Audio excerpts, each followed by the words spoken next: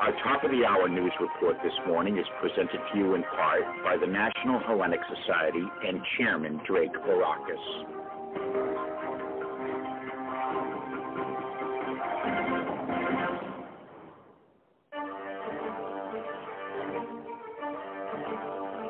The After Report on Grecian Echoes, news and commentary with Stamatis Astra. Grecian Echoes, the After Report. Don't miss out. Καλημέρα και καλή Κυριακή, Σταμάτη. Καλή Κυριακή, 22 Νοεμβρίου. Ξεκινάει και η εβδομάδα του Thanksgiving, ένα διαφορετικό Thanksgiving φέτος, καθώς όλοι θα μείνουμε από ό,τι φαίνεται στα σπίτια μας, πολύ λιγότερα ταξίδια, περισσότερο Thanksgiving με τηλέφωνα και Zoom call παρά με ταξίδια.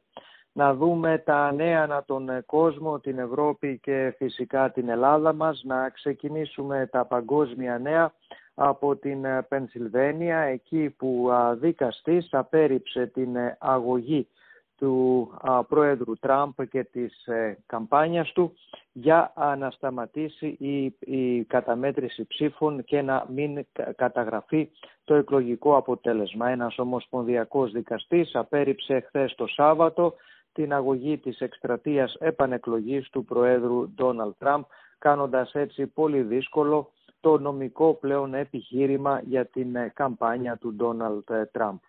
Ο Πούτιν είπε ότι δεν είναι έτοιμος να αναγνωρίσει ακόμα την νίκη του Μπάιντεν, είναι πρόθυμος να συνεργαστεί με τον επόμενο πρόεδρο των Ηνωμένων Πολιτειών, ο οποίος ωστόσο διευκρίνησε ότι δεν είναι ακόμα έτοιμος να αναγνωρίσει την εκλογική νίκη του Μπάιντεν και το εκλογικό αποτέλεσμα. Να πάμε στα νέα του κοροναϊού, εκεί καθώς τα πράγματα συνεχίζουν να φαίνεται ότι παρόλο τις πολύ καλές εξελίξεις που είχαμε στο μέτωπο των φαρμακευτικών αγωγών, είχαμε καταρχήν την εταιρεία που παρήγε το φάρμακο, το Remdesivir, να παίρνει την έγκριση από το FDA, έχοντας έτσι πλέον την δυνατότητα να χορηγείται το φάρμακο αυτό νωρίς, δίνοντας μια θεραπεία. Και φυσικά είχαμε και από την εταιρεία Pfizer την αίτηση για κατεπίγουσα αποβολή του εμβολίου Pfizer, κάτι το οποίο μόλις γίνει δεκτό από το FDA, την ίδια ώρα, όπως είπε η εταιρεία Pfizer, θα μπορέσει να στείλει το εμβόλιο στις κυβερνήσεις του πλανήτη. Ο Παγκόσμιος Οργανισμός Υγείας πάντως αισθάνεται ότι υπάρχει ελλειπής αντίδραση της Ευρώπης αυτή τη στιγμή. Υπάρχει ένας κίνδυνος τρίτου κύματος, αφού τα πράγματα από τώρα μέχρι και το τέλος Δεκεμβρίου οπωσδήποτε θα είναι αρκετά δύσκολα. Παράταση lockdown και το Δεκέμβριο στην Γερμανία, ενώ στην Ολλανδία είναι ιδιαίτερα ανησυχητικό, εμφάνιση μολυσμένου στελέχους γρίπης των ποινών, έτσι αναγκάστηκαν σε θανάτωση πάνω από 200.000 πουλερικών στην Ολλανδία. Να πούμε ότι δυστυχώς ξεπέρασαν πάνω από 1.300.000 οι θάνατοι του COVID-19 παγκοσμίως. Στην Ελλάδα και στα ελληνο-τουρκικά, τα οποία συνεχίζουν να είναι ένα αγκάθι στις σχέσεις, ο Ερντογάν είπε ότι η Άγκυρα βλέπει τον εαυτό της ως κομμάτι της Ευρώπης. Πρόσθεσε παράλληλα ότι αυτό δεν σημαίνει πως η Τουρκία θα υποχωρήσει σε ανοιχτές επιθέσεις εναντίοντας, κάνοντας λόγο για αδικίες και άνηση μεταχείριση. Πάντως η Γαλλία εξακολουθεί να εξετάζει πώς θα ασκηθεί πίεση στην Τουρκία, καθώς το επόμενο Ευρωπαϊκό Συμβούλιο εκεί θα εξεταστεί το θέμα της Τουρκίας και φαίνεται ότι η Ευρώπη με πρωτοπόρα την Γαλλία θα πιέσει την Τουρκία πολύ περισσότερο λόγω της απαράδεκτης συμπεριφοράς, όπως είπε ο Υπουργός Εξωτερικών Εμπορίου της Γαλλίας. Στην Ελλάδα, ο Κυριάκος Πιερακάκης, Υπουργός της Ψηφιακής Τεχνολογίας είπε ότι θα υπάρχει αυτόματο ραντεβού για το εμβόλιο, καθώς πλέον και το κράτος, το ψηφιακό κράτος, προσπαθεί να λύσει από τώρα το πρόβλημα του μαζικού εμβολιασμού με εκατοντάδες χιλιάδες αυτόματα ραντεβού.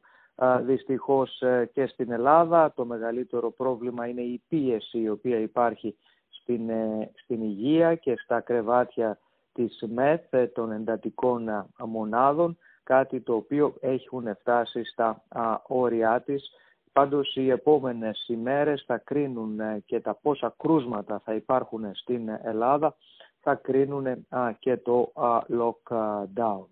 Να πάμε στα παγκόσμια οικονομικά νέα, όπου το Αμερικάνικο χρηματιστήριο την Παρασκευή είχε μία πτώση 220 μονάδες, έκλεισε στις 29.263, χαμηλότερα από περίπου τις 29.900 που ήταν και το υψηλότερο που είχε την βδομάδα. Ήταν μια βδομάδα χαμηλότερη για το χρηματιστήριο, καθώς οι επενδυτές ανησυχούν για την εξάπλωση του ιού.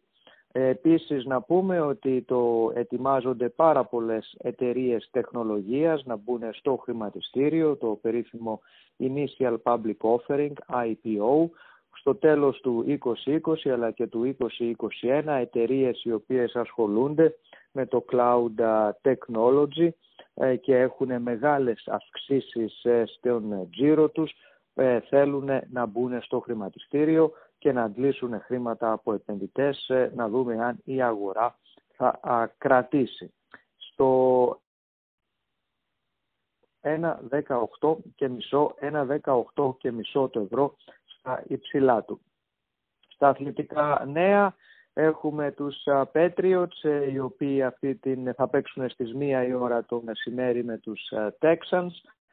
Όχι τίποτα σπουδαίο οι Texans, αλλά οπωσδήποτε κάθε μάτς για το NFL είναι πολύ δύσκολο. Patriots που θέλουν την νίκη για να μπορέσουν να κρατήσουν τις ελπίδες ζωντανές για τα play-offs. Χθες ο Ολυμπιακός πήρε το μεγάλο ντέρμπι μεταξύ Ολυμπιακού Παναθηναϊκού, νικώντας Στρούκαρες 1-0 με γκολ του Φορτούνη. Ο καιρός σήμερα θα είναι συννεφιασμένος, γύρω στους 40 με 45 βαθμούς η θερμοκρασία. Συννεφιασμένη λοιπόν Κυριακή, όχι βροχή αλλά οπωσδήποτε χρειάζεται ένα πουλόβερ. Ήταν τα νέα της ελληνικής ηχούς που όπως πάντα είναι μια προσφορά από τους πιστούς μας αγγελιοδότες και φυσικά το Τέντ Δημητριάδη που κρατάει γερά το κάστρο. Σταμάτη, thank you very very much. Είμαι και με την Νικολέτα να Γεια σου Νικολέτα μας. Και η Νικολέτα κουλάει τη σημαία στο κάστρο. Εγώ κουνάω τη σημαία. Μάλιστα. Καλημέρα στην ωραία οικογένεια του Σταμάτη, στην Ειρήνη, στα παιδάκια και σε όλους. Have a wonderful Sunday afternoon, Stamatis. Thank you. Thank you. Bye-bye.